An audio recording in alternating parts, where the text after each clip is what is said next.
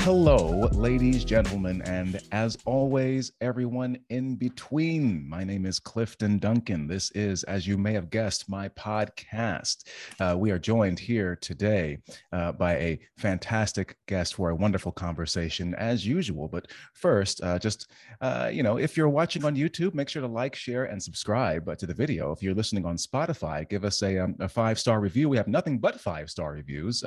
Nothing I ever expected to see before. It's pretty cool. But just do me a favor to help this podcast and this channel grow. If you love it, please share it with your friends. If you hate it, please share it with your enemies. And now let's jump right into the show. So, every once in a while, when I'm looking for new movies to watch, I actually go back and look at old movies. I go back and look at old shows of Siskel and Ebert arguing about movies. It's one of my favorite things to do. And you often find a bunch of gems that they've recommended. And I began to say to myself, why is it that I'm so drawn to these older movies? What is it about these older movies that really, really pull me in and that make them endure in a way that I don't feel like newer movies do? And now we're in an era where we have these social media platforms. We have these wide open platforms and arenas where people can throw in their 2 cents. And they, from my experience, have exerted massive, massive influence. So I feel like 20 years down the line, people will be going to channels like my guest's channel and looking for movie suggestions. But I don't know if they'll find the wealth of material that we used to find in the Siskel and Ebert days. And so today we're going to talk with Mr. Critical Drinker, AKA, well, should I call you Will? What should I call you? You can call me anything you like, my friend. I'm not going to do that. Don't give me that floor.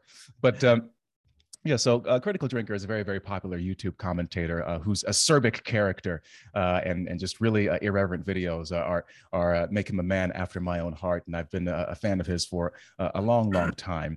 And I think he really, in a lot of ways, has his fingers on the pulse of popular cinema right now and speaks for a lot of people. Unfortunately, most of those people are not inside the entertainment industry, so they don't seem to be adjusting very, very well. So my first question for you, Mr. Drinker, or Will, or Susan, who knows? Because you're also an author, you're passionate about storytelling, but what on earth prompted you to create the Critical Drinker? What was the inciting incident, so to speak, of the Critical Drinker character in the first place? Oh, it was a strange one. I mean, I first got my start in YouTube. It must have been about 10 years ago, just making little videos here and there. And I hadn't really formed a character or anything yet. It was all just very matter of fact. I left that behind because I got my publishing deals and I started to get into writing novels. And so that kind of took up all my time. But then I decided to start getting back into it because I was not liking the way that movies were going. I wasn't, particularly when it came to like franchises that I used to be a fan of, things that I was really interested in, to see them brought back in the present day and just really ruined. For as far as I could tell, they really disrespected a lot of previous characters, previous accomplishments, and so on. And so I thought I've got to talk about this, just partly as a fan, partly as a storyteller and a writer. I think I can offer some kind of insight into this. And it was, I think, one point when Captain Marvel was gearing up to release, and there was this big social media firestorm around that movie of, the character comes across as really unlikable and everyone was rushing to her defense, and it was just becoming this huge argument. And some of the things that people were raising that, we need characters like this. We need to have a strong female character in movies. And I just thought, that's utterly ridiculous. We've had that for decades now. And I thought, how can I get that point across in a way that's just a little bit different? And so I thought, I'm just going to be really sarcastic about it. And I'm going to, just praise her to the high heavens while at the same time showing all these great examples of previous generations of characters that were far better written. And for some reason, it just made sense to do it while I was a bit drunk. I had a few drinks before I do it. And it just came across as this drunken persona. And man, that video just took off. Before I knew it, it had 500,000, 1 million views. And my channel went from a few hundred subscribers to over 10,000 in a matter of days. Wow. And it's just been this crazy roller coaster since then, really. And I guess I thought to myself, well, this character seems to work pretty well. Maybe I should keep doing that. So, Well, it's so fascinating to me because I see channels like yours or Nerdrotics and all these other people who they're really catching on in a really big way, and I've contended for a long time that there are far more people that agree with us than we are led to believe in the entertainment industry. And one of my contentions, another of my contentions, is that these people, it's not a contention, it's just a fact, is that these people who are in the industry are in fact not making shows for a broader audience. They're making shows for themselves, and I think that a lot of people, themselves and their peers, and I think a lot of people sort of get confused when they say, well, you know, when we say we don't want your politics in our films, it's not that the politics can't inform the writing, or that they can't, it's like, I want to have an author with some kind of a worldview, or a writer with a worldview. I don't mind that. It's just that when this particular worldview kind of supersedes the story craft, I think is where the problems come in. And so, like, on one hand, I remember in the States, you would have this franchise called God's Not Dead. And it was, no, an even better example. I don't know if you've ever seen any of the Tyler Perry movies. But for those, for foreign audiences who don't know, Tyler Perry is a Black filmmaker who sort of made his own fortune. But one of the hallmarks of his movie, he's a deeply Christian man, which speaks to his base. And oftentimes you will have a nonsensical plot that is stopped cold for someone to start preaching to Jesus. And I often liken that to a lot of, I think about the moment in Endgame, for instance, where the infamous "she has help," where we kind of stop, we stop this climactic action scene, and all of a sudden, all of the women characters are like in the same place at the same time. Like, well, if Thanos wants to wipe them out, he can do it right now because they're all clustered together.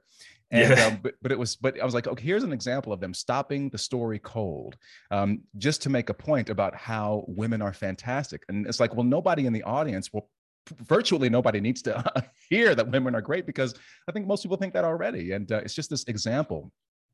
I would say, I think where it crosses the line most of the time is when you become very much aware that you're just seeing the writer and the writer's views rather than the story.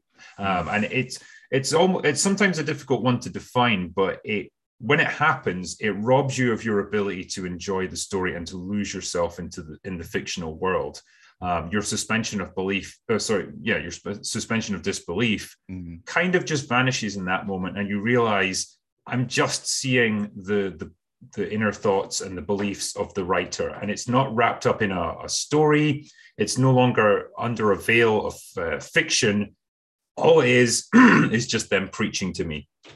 And that's when it takes you out of the story. And that's what you see more and more now, because it's a combination of the writers having more and more extreme political views that they try to get across, and having less and less skill to be able to disguise it. And so those two things combined, for me, is just killing modern movies. Well, and the skill, I think, is going to keep being more and more corroded, because in a lot of even in my actor training back in the day, when I was sort of a member of the Blue Congregation, as we call it, as I call it here in the States, I was complaining that it felt like our training program was a bit too Eurocentric, and that was back in the early 2000s, the early aughts, and now, or the mid aughts, I should say, and now it's gone to another extreme where it's said, well, we have to decolonize the curriculum and take everything out. So we're not going to look at the Greek masters. By the way, masters is a racist term. We're not going to look at Shakespeare, but it's like, okay, well, I don't love that Shakespeare uses certain language, but I also understand that it's a reflection of the belief systems of that particular time. And if we throw the baby out with the bathwater, then we're robbing ourselves of all of this, all of the lessons that the old people had to teach us, the ancients had to teach us, which we can build on, as opposed to just saying, no, we're going to break it down, because unfortunately, I don't feel like the people that are around now really quite have the ability to accomplish and achieve what the masters of old achieved themselves. No, I very much agree, and I think that phrase of throwing the baby out with the bathwater is the perfect example of when it comes to assessing classic literature or works of previous decades, previous centuries, even. I think most of us nowadays are sensible enough to recognize, yep, there's going to be some antiquated terms here, words, things that are racially or sexually insensitive or whatever. It's just the nature of the time in which it was made. But you can divorce yourself from that and say, well, there's still a fundamental truth to whatever piece of fiction it is that you're dealing with here. And like you say, the wisdom that's usually imparted by stories like that, it's worth listening to, even if you don't always like the finer details of how it's conveyed. And, you know, when you talk about the experiences of the people that write stuff like this, the example that I give is franchises like Star Trek, for example. The original series from back in the 60s, a lot of the writers who were involved in that had served in the military in World War II or Vietnam, or a lot of these places. It had given them a huge amount of experience of the things like the chain of command and how a military organization works, and how people relate to each other in high pressure situations, and two, just general maturity about life. But when you look at it now, the people who are writing it, probably the most hardship they've ever had is like someone got their Starbucks order wrong one day, or someone misgendered them on Twitter. Like, that's not comparable. And it's like they don't have that same well of experience to draw on, and it shows in what they produce. Well, you know, what's fascinating is that there was an article. It was in some British periodical, actually, at least a decade ago, where they were complaining that that acting in and of itself is becoming more of a posh profession. And I notice here in the States as well. I mean, pretty much a lot of your favorite movie stars, a lot of your favorite actors. I mean, I'm looking at you know, people like Adam Driver, or the new Monica Rambeau, which is a woman named Tiona Paris, who was at Juilliard in Adam Driver's class. And, you know, so, or Brian Tyree Henry, who was at Yale, who was in The Eternals, or Kang the Conqueror, I think his name, I forgot what his name is. He's also a Yale actor. So you have all these actors, or Sterling Brown, Mahershala Ali, who's going to play Blade, who went to NYU grad acting, which is my alma mater. You have all these people who are coming from these top acting institutions and conservatories, which are prohibitively expensive to go to. And what I'm beginning to notice is that increasingly here as well, it's a reflection of what you were just talking about, where you have people who come from a certain sort of privileged, sort of bourgeois background, and that informs their experiences. Where, you know, it's just, I get the sense of that as well. It's like, I don't know if people have ever really suffered any real hardship, if you've ever really been poor. I'm talking about the writers mainly, as opposed to the actors themselves, because I mean, one of the cool things about acting is that, you know, we're all at the casino, and anyone can win. All of it, oftentimes it's about staying around long enough until your competition either goes away or dies. But now it's, you know, I look at these writers and I'm thinking to myself, you seem so insulated, not only from hardship, but also what actually makes human beings tick and connect to each other. And that's what I feel like is at the core that's missing in a lot of these modern stories right now. Yeah, I mean, I don't know if in Hollywood, there's a degree of nepotism. You know, you get these people who are like second or third generation writers or actors or entertainers or whatever, and they got in there essentially because daddy did really well in this field, and so he's able to make connections for them and get them in, and that's what you end up with. And it's people who didn't have to struggle and strive. But yeah, like you I don't know, go back 40, 50 years, and a lot of these actors that went on to become like the A-list stars of their day, they came from dirt poor backgrounds. Yeah. You know, and they just kind of fell into acting because it was, you know, something that they did. But I don't know. It feels like nowadays things just happen less organically, because the whole movie industry now is so much more corporatized, so much more controlled and safe, and you know, focus group tested. Whether it's the scripts, whether it's the amount of money that's put into them, whether it's all the way down to the people behind and in front of the cameras that they pick, it's all safe bets. It's all people that come from tried and tested backgrounds. So that you can produce just a reliable product that you can keep churning out. And it just, I don't know, it feels like acting and the whole movie industry, you know, go back to the 60s and the 70s, it was much more chaotic and much more organic. You could have little movies done on a budget of $500,000 that would go on to massive success just through pure luck. And I just don't feel like you get that now. Well, there's a great book by a guy named Marcus Flanagan called "One Less Bitter Actor," and one of the big takeaways from that book is how people are hired, how actors are specifically hired in the first place, and it's very rarely the person who is the best actor. It's the actor that people feel the most comfortable with hiring, and Mhm. so when you add ideological, rigidity on top of that, it's not just people who are like they're nice and shiny and they'll never cause any problems and they won't clash with the director, which is the kind of artists that you want are the people that are going to go head to head and fight for different moments, fight for different elements of the character. And you come together. I mean, Warren Beatty once said that if everyone's having a good time, it's not going to be any good. And it's not that you have to go out of your way to be a jerk or anything, but you want a little bit of friction in the creative process. But now increasingly, there was a great letter. It was attributed to Arthur Penn. Arthur Penn, probably most famous for movies like the Warren Beatty Bonnie and Clyde. But he wrote this letter about how there's too much niceness now, and he was talking about theater specifically. But he said, I went to go see a show, and I saw a performance by this one actor, and I just wasn't moved or impressed at all. And I spoke to the director afterward about why he gave this particular actor this job, and he said, I have never had a problem with this actor. I didn't have one argument during the rehearsal process. And, it was just this idea that everybody wants to be, to use your term, safe. Everyone wants to be protected. Everyone wants to avoid conflict. And what that does, I think, is that and it kind of goes back to what we were talking about before with the old masters, but they were connected to life and the vicissitudes of life in a way that I think a lot of that we're insulated from because of technology and our comfort and privilege. And back in the 60s, I mean, I'm thinking about when you were talking, I was thinking about actors like like Cary Grant, aka Archibald Leach, who grew up poor. Marlon Brando grew up poor. Jimmy Stewart, I mean, he was a conservative. He fought in the war, for God's sakes. Yeah. And so there was a different sort of a vibe now, as opposed to people who grow up in coming from suburbia or whatever. And I'm like, there's no edge about you anymore. And I just don't. There, or there's a soul or a certain kind of oomph that's lacking, and I think a lot of us sense that. Yeah, and I guess a lot of that is down to like the actors not having that kind of life experience and not having that drive and that the edge that you talk about that it gives you when you've experienced real hardship. You can just tell that there's a toughness about certain people, and it comes through. One of the examples I've given before, which I just think is great, is Sean Connery, the very first guy to play James Bond on screen, or on the big screen, should I say.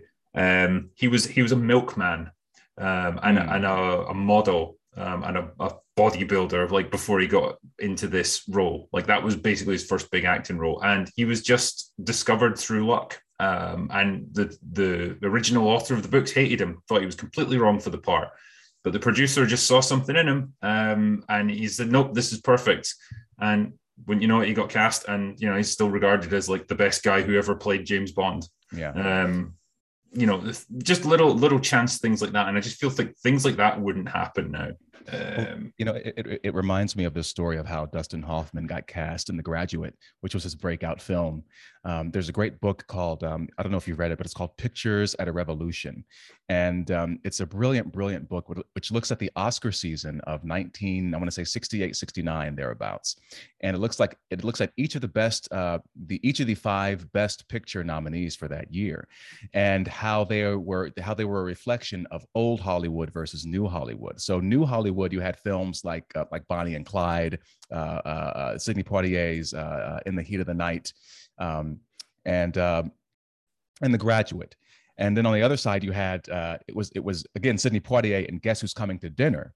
And also Dr. Dolittle, this musical, which was like everybody's like, why the fuck is this even here? Like doesn't make any sense. And so they write, and what the brilliant thing about the book is that it goes into all the key players behind who was making and producing the films, and all the politics in the industry, which haven't really changed that much today.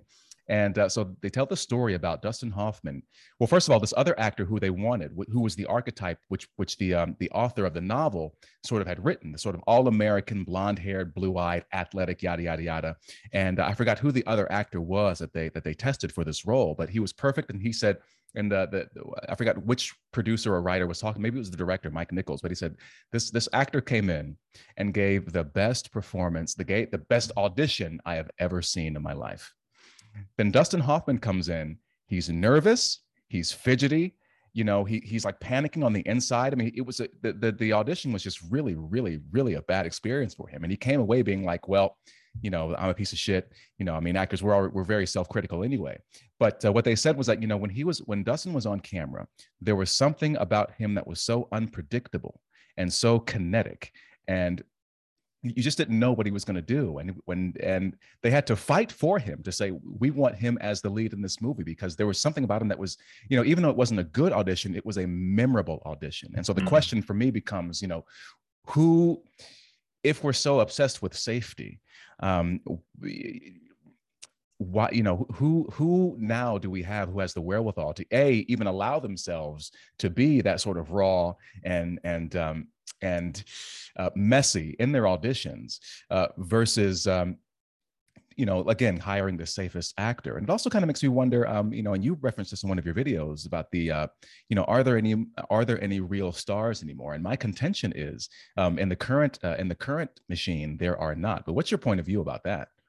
Yeah, I agree 100%. I think the last one that we've really got left, who's still a viable box office draw, is Tom Cruise. Tom Cruise. The example that everyone keeps giving, but he's the guy who's got the power still to make movies the way he wants them done. Whereas every other actor pretty much today is just hamstrung by whatever the studio demands. Like, they don't get a say in it.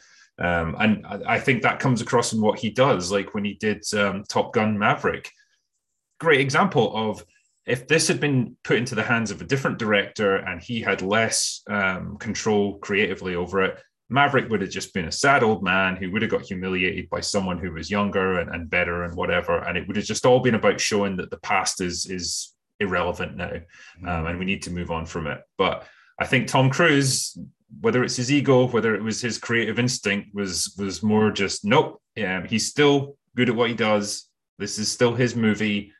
He's not quite ready to walk off into the sunset yet. And what we've ended up with a film that's, I don't know, I think it's about $750 million. People absolutely love it. It's nothing but positive word of mouth around the whole thing. It's probably going to end up 900 million, maybe $1 billion it's going to make. People still want movies like that, but not many people can get them made now. And it's a real shame. It's the end of an era. It really is, because he's not going to be around that much longer as an A-lister. Yeah, well, I said that there's like a cutoff point. I feel like maybe guys like Idris Elba, Chris Pratt, maybe are kind of like the last of a young, the last generation of maybe. But when I talk to people, I ask them, okay, can you think of a star under like 40, who or an actor under 40 who, when you hear their name, you say to yourself, oh my goodness, I have to go and see this because that particular actor is in it. And it's not like that anymore. And on top of that, someone pointed out to me, well, all these quote unquote stars now, they have social media accounts or whatever. It's like, well, okay, well, that means then they are competing with the rest of us for attention. And so now you have this huge sort of decentralized machine or system, as it were, where we're learning that we have all this access that we didn't really have before to these quote unquote celebrities. And we're finding now that they're not quite as interesting or as mysterious or frankly as smart as we may have. Well, I don't know if anyone ever thought actors were smart in the past, but or as just as interesting as they thought they were before. And there's too much access now. But now it's like, okay, well, if you can be you can be someone who says, I am going to strap on a pair of leggings and film myself doing squats in front of a camera, and I can get just as many followers and as much influence as Michael B. Jordan now. And so, so in that era, so in that way, there's micro celebrities now. And I think it's part of the, we don't really talk about stars anymore. We talk about YouTubers and podcasters now and TikTokers. It's really sad, actually. And I think it's that old saying that familiarity breeds contempt. And that's what you get with a lot of these stars. I think in the past, if you go back before the age of social media, there was always a certain divide between these actors and these celebrities and regular people. And yeah, you would get little insights into them occasionally when they did an interview, and it was usually fairly controlled. And so it was almost like set up so they didn't say or do anything too stupid. There was always a few exceptions.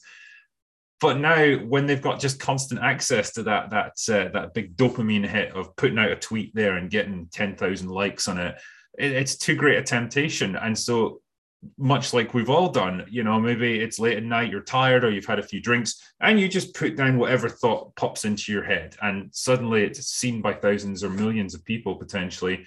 And it could be the dumbest thing you've ever said, and there's no filter then, and there's no safeguards for them. And like you say, the more we see of them, the less we like them and the less we kind of respect them. I mean, and there's exceptions. Some of them are quite smart about how they do it. But a lot of the time, it shines this weird mundane light on who they really are. And who they really are, a lot of the time, isn't very interesting. They are just people who are famous because they want you to be famous. And there's not really a huge amount to them underneath all of that. I think there's a lot to be said for maintaining a bit of mystique about yourself, particularly when you're an actor. And I've got a huge amount of respect for those actors who do just say, not interested in social media. I don't feel like I have to use it. I'm just going to carry on doing my thing. And that's it. That's the way to do it, I think. Well, it makes me think about Denzel Washington, who I'm pretty sure is completely not on the quote unquote progressive train. And early on in his career, he was doing all the kind of the tabloid thing, and I think he learned his lesson. And but you never see his dirty laundry splashed across the screen or whatever, or across the pages of whatever tabloids. He doesn't do that. He focuses on what's important, which is, well, to him, it's just like family and like God, but also his work. And it's so fascinating to me, because it makes me think about back in the days of the studio system, where they actually had teams of publicity people to manage the public images and public personas of these actors and clean up after their messes. And now I'm thinking to myself, man, I would hate to be a PR person right now, because how do you manage people when everything is so exposed? Yeah. You just have to take their phone off them and say, no, you're not getting access to this after 8 p.m. or something. And it's, I get it, because I imagine they do still have extensive teams of people that try to manage their image, but like there's less control over them. And yeah, there's too much access. There's too much insight into things that we don't need to know. And I don't really understand this need that they have to share everything, and especially to leap on political bandwagons. Like they must recognize that whatever side you come down on politically, you're gonna piss off like half your audience and half your fans, and it's just so unnecessary. I think it was Taylor Swift who, for a long time, she just said, "I'm not going to ever talk about my political beliefs. It's not important. It's not necessary." Particularly because she did like country singing at the time, and it's like that's just gonna rile up a lot of her fans to say that she supports this party or that party. You just don't need to do it. But you eventually, a lot of the time, they cave because they come under more and more scrutiny. And there's always that assumption, I think, with these people, that if you don't give your political beliefs, whoa, you must be on the wrong side, And we've got to get that out there. And so they end up just having to cave and say what they're expected to say, I suppose. Well, this is what I mean when I say that these people now, they're making movies for their peers. And, I have people who contact me privately who don't believe any of this crap. And if people want to go back and see at least how long it's been going on. Well, first of all, there's a great sort of snippet that I heard from like John Wayne back in the 70s, where he's talking about, the commies are taking over Hollywood. But there's a fascinating interview, I don't know if you've seen it, with Andrew Breitbart, and he's talking about the toxic atmosphere in Hollywood, and how people, and this was at least I don't know when he died, but it was more than a decade ago, where he's talking about these quote unquote liberals, I say quote unquote all the time now, or quote unquote progressives, who are so vicious if you don't if you don't kowtow to exactly what they want, to the extent now where there's a group, and I don't even want to put them out there, but there's a group of like conservative actors, producers, yada, yada, yada, who have like a secret sort of underground group now that you have to be invited to join. And there's some pretty big names in it. But one of the tenets of the group is that outside of having to be invited, you can never, it's like Fight Club. You can never talk about this particular thing. And for me, I understand it, but I also get kind of pissed off because, well, that's really part of the problem, that people are so terrified now that they don't speak up. But at the same time, it's difficult to understand the social pressure when you're in, say, it's a meet and greet, everybody's on set, or you're in a rehearsal studio, in its first day, and they say, okay, everybody, we're going to go around the room and say our names and what role we're playing in the production. And also don't forget to add your pronouns. And so then you're like, okay, am I going to be the person who was like, the one person who's like, I'm not going to, I've managed to weasel my way out of these situations, but increasingly it's when you begin to see casting breakdowns that say, masculine presenting, male, female, and it's like, okay, well, it's taking over. And I know most people don't really agree with this stuff. They don't really see eye to eye with this stuff, but they go along with it because, the great comedian Patrice O'Neal said this, there's this machine that shits people out. But the thing is, when you're in the belly of the beast, after you've been chewed up, you're making $1 million a week. So you have all these people lining up, just to get into it. So there's always somebody else, and people just want to, they want to be a part of they want to be in the party. But there's so many incentives to just keep peddling nonsense. And so I don't know if the machine can be repaired at any sense at this point. Not without a wholesale purge, I guess, of all of these people within the industry. And I don't think they can do that at this point. They would alienate too many people. But yeah, it's a really sad thing that an actor would essentially end their career by saying, I'm a Republican or whatever. And that would be it for them, because it would be in most cases, unless they're a super big name where they've got so much brand recognition that they still are a box office draw. If you were a young actor and you were to make an admission like that, you just wouldn't get hired for things in future. And that's your career over. So I can totally understand why people in that vulnerable stage of their career who don't really have the power to resist it are just going to go along with it because it's easier. And it's for them, it's not worth sacrificing their future over. Yeah. This is the point that Breitbart was making. He's like, name an actor under, this is, again, over a decade ago, but name an actor under like 40 or whatever who is openly conservative. And you just can't. Now I can think of guys like Bruce Willis or Kelsey Grammer. And again, I think Denzel Washington is very conservative, but he just doesn't come out and say it. And but anyone under that age, it's good luck with that. Yeah.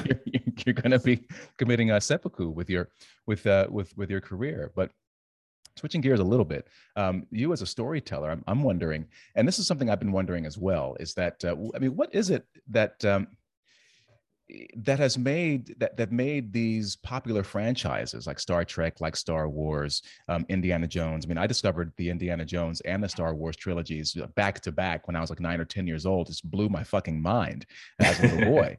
What is it that you think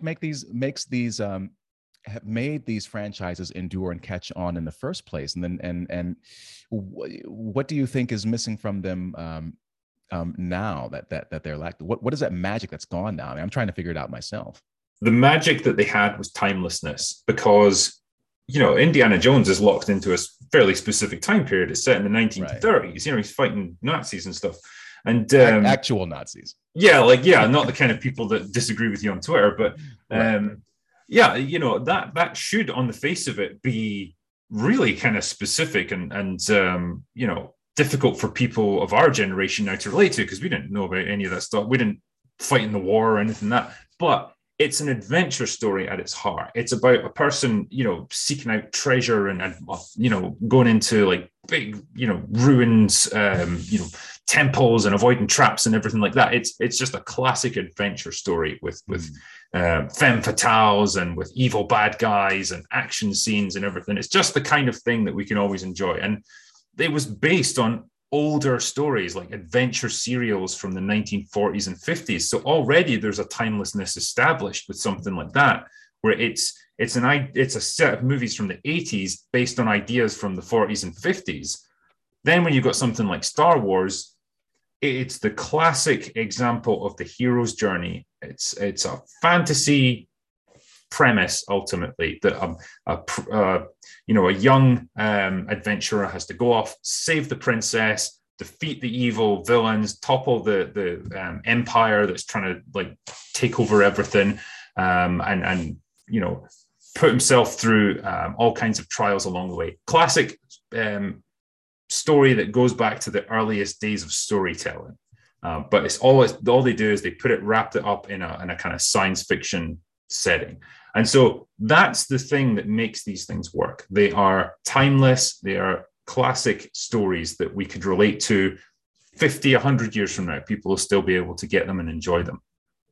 The difference now is that they try to make them reflect the world we live in today. I think that's one of my most hated phrases, because you see it all the time when they're trying to push some garbage new product, like they're doing it with the new Lord of the Rings TV show, where they say, yeah, the original was good, but we need to make it reflect the world we live in today. And it's just code for, I'm going to shove all of my modern day political beliefs into this thing and just hope that it works somehow. So you take something that was timeless and you make it specific to where we are today. And where we are today is divided and angry at each other, and nobody understands each other. And so inherently you've got something that's not going to age. That's the difference, I think, in storytelling now. Well, I say that now people aim for timeliness, but not timelessness. Yes. And they don't seem to really understand the difference. And, it's funny that they talk about the world of today, but the thing is, I mean, the economist Thomas Sowell, he said, nothing is as old as the idea that something is new.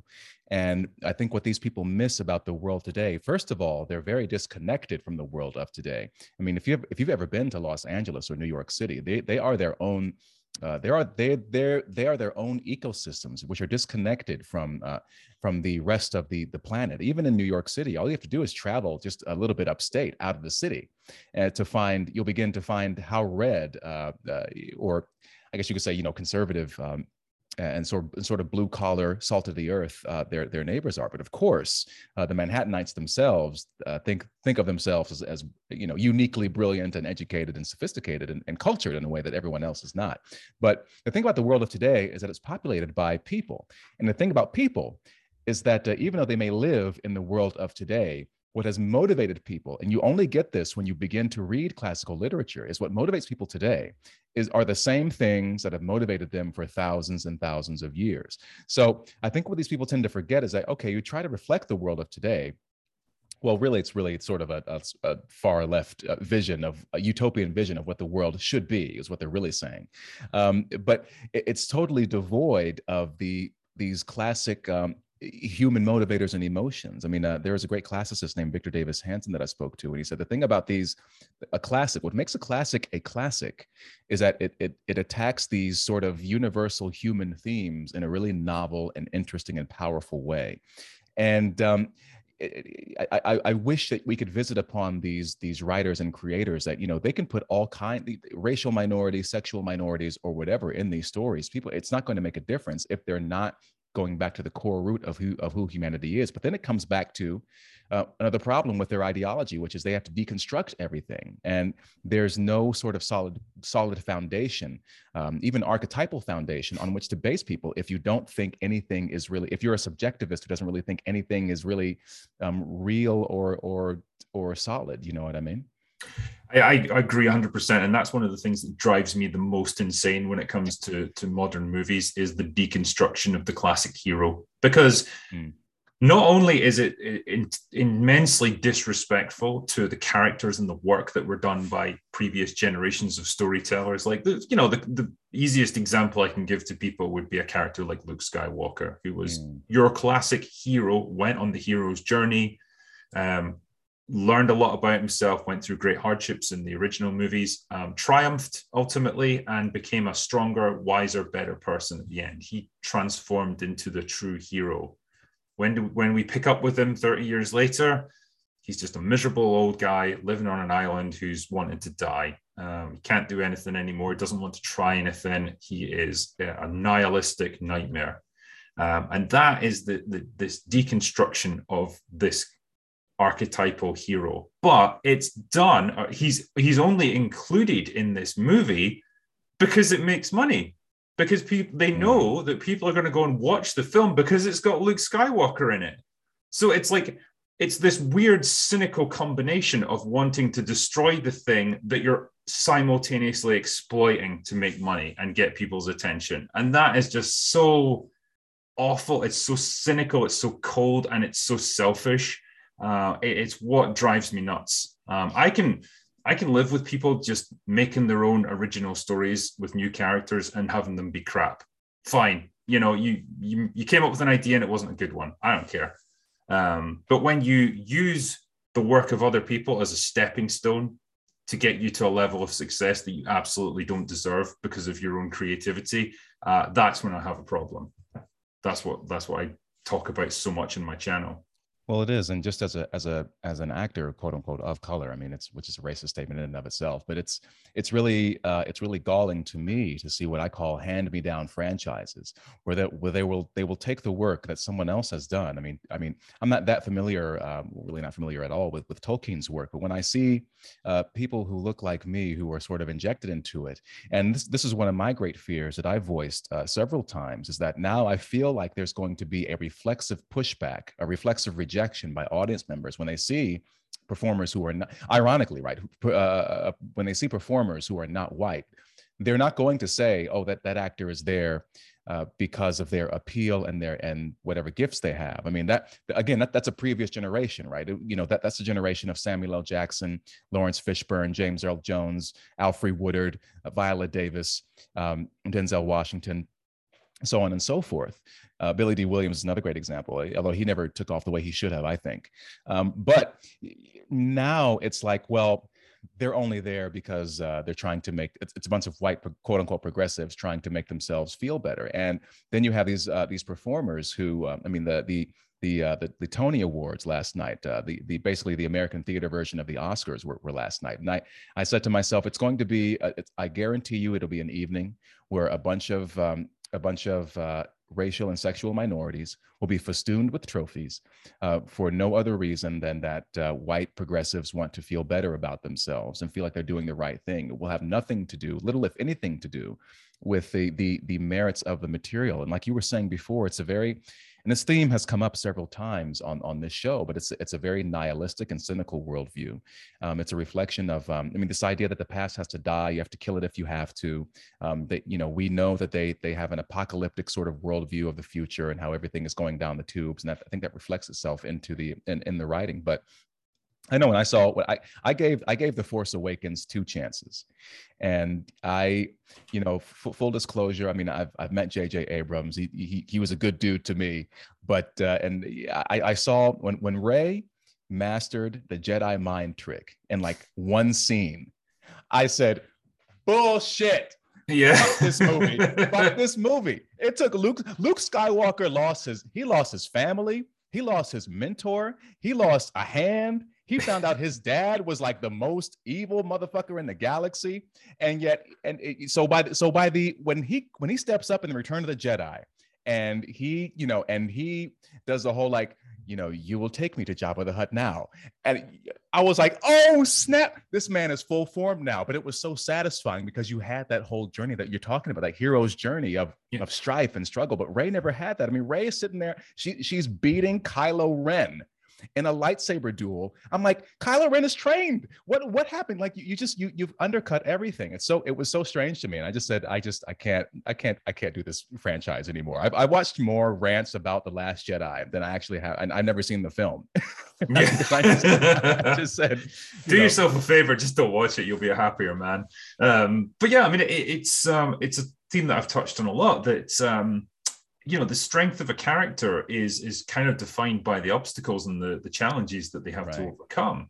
Right. whether those challenges are internal to them or big external threats or whatever. But the point is, they have to struggle and they have to fail sometimes and learn a little bit about themselves in order to pick themselves up and eventually succeed. And that's what gives you the big emotional payoff that makes you bond with the character. Mm-hmm. And if they don't have that, there's nothing to bond with. This is like you said it yourself. Like when Rey just kind of has all these skills that she needs because the plot needs her to do it at that time.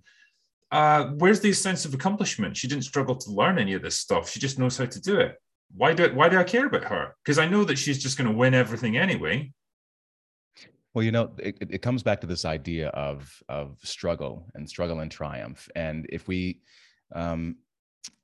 revisit the theme of these professions being more dominated by posh or privileged people, as we might call them here. I mean, I spoke to Ignat Solzhenitsyn, the son of the great Russian author Alexander Solzhenitsyn, recently, and he talked about, and I asked him about what is it that has made Russian artists so singularly great, from novelists to composers to painters and so on and so forth. And he said, you know, well, Russian history is not rife with lollipops and candy canes. It's a very, very difficult. It's a very, very tough history, and that sort of grit, that sort of when you're grounded in struggle and pain like that, it really what it does is that, you know, it's like sort of diamonds being forged under great pressure. And I think that when you have an absence of that kind of struggle and that kind of grit, it really it really removes a lot of edge from a lot of the work that we see today. And I've been trying to put my finger on just what on what it is that's been missing. And maybe that is what it is. This sense of like, I don't know what struggle is. I'm going to invent struggles, or I'm going to intellectualize the idea of what a struggle really is, even though I've never really experienced it myself. You know what I think has changed? It's that the moral of so many movies in previous decades was of self-improvement. You know, that you might start off your journey, your adventure, your story, whatever, as a flawed person, a weak person, whatever. You need to rise up to whatever challenges presented to you. You need to become a better person through the struggles that you overcome.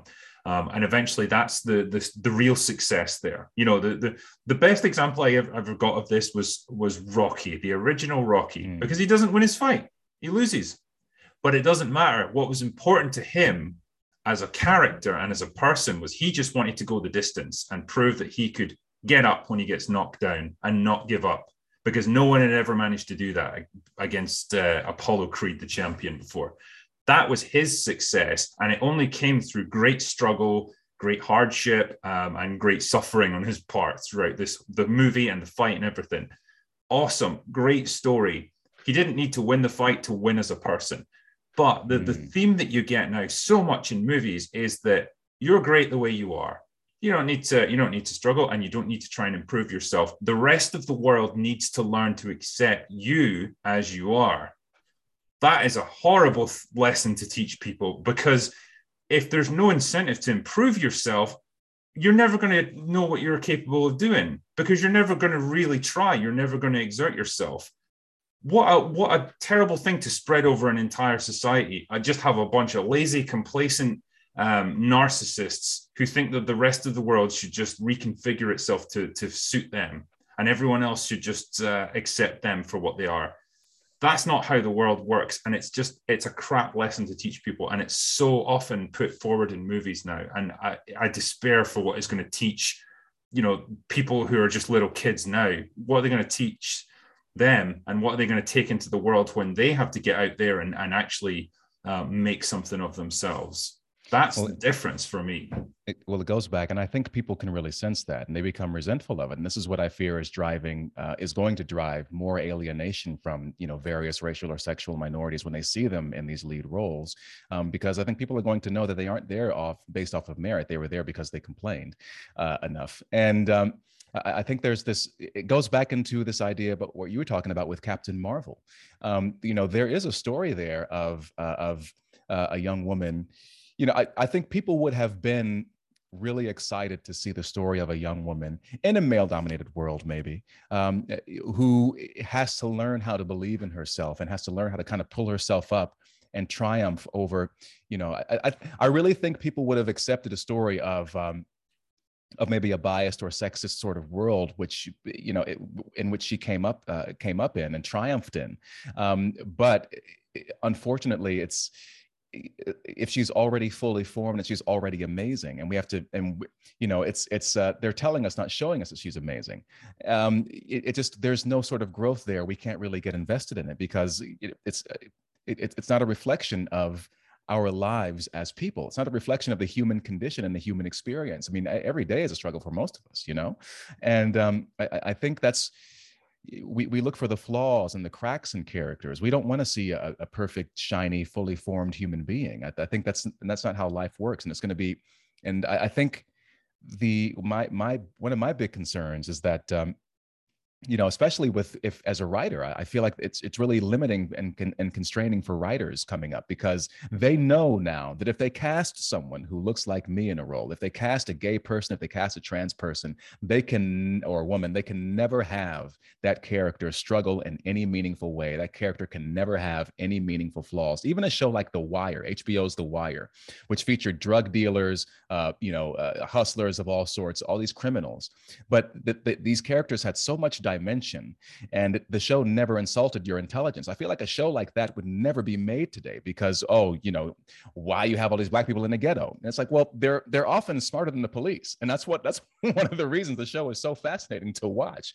But you can't have any flaws now because these people, because of grievances from the past, and you can't ever show these people at their worst. I mean, Viola Davis made this point years ago when she was nominated for the Help. She was talking to a guy named Tavis Smiley, and Tavis was like, I'm glad that you're nominated, but I got a problem with what you're nominated for. And for those who don't remember, The Help was a movie. It was a really bad movie written based on a really bad book written by a white woman about these black maids in the Jim Crow America, and kind of the uproar was like, here's Viola Davis, who's a Juilliard trained like theater actor, like she's put in the time and the work, but now she's only being nominated for playing a maid, yada yada yada. And she kind of put Tavis in his place where he was like, yeah, I don't like what you're being nominated for. And she goes, that idea, and he's like, yeah. She goes, is killing black artists. Because she goes, if you had said to me that you had a problem with the way the character was written, and you didn't really believe them in terms of how their motivations or whatever, that would be one thing. But if you're just telling me that I don't like it because this character's playing a maid and happens to be black, then that's something else altogether. We have to be able to explore our full range of emotions, our full range of humanity, and that means the ugly stuff too. And a lot of quote unquote political correctness is this idea to kind of shove to the side unpleasant realities that we just don't like. And I think that goes back into this lack of grit, this lack of connection with struggle that we were talking about before.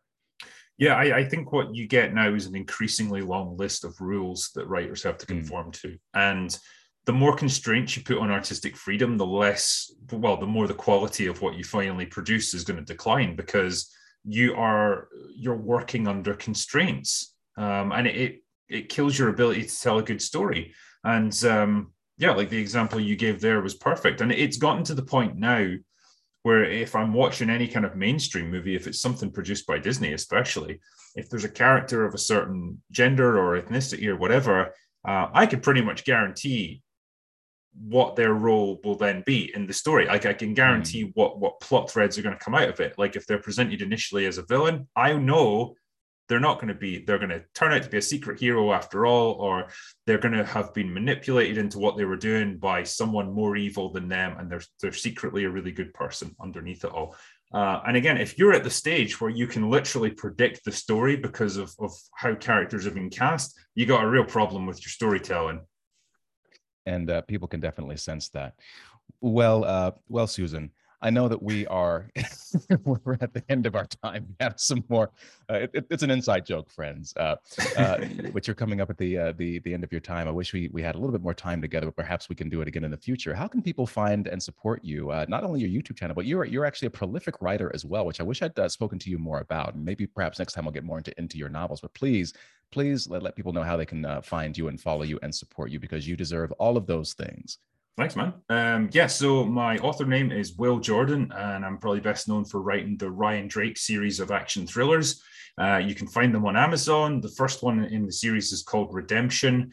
I've also got a new book coming out, which is a standalone thriller called Dark Harvest. So that's going to be out in North America in August, mid-August. So pretty excited about that. Hopefully it's going to be a success and people are going to enjoy it. But yeah, that's the best way to find it. And yeah, as for talking about my writing, yeah, I'd be happy to come back sometime and we could maybe talk about the writing side of things. Let's do it, man. Well, I will steal your line and just give a quick little send off and say, that is all. Go away now. Bye-bye, friends.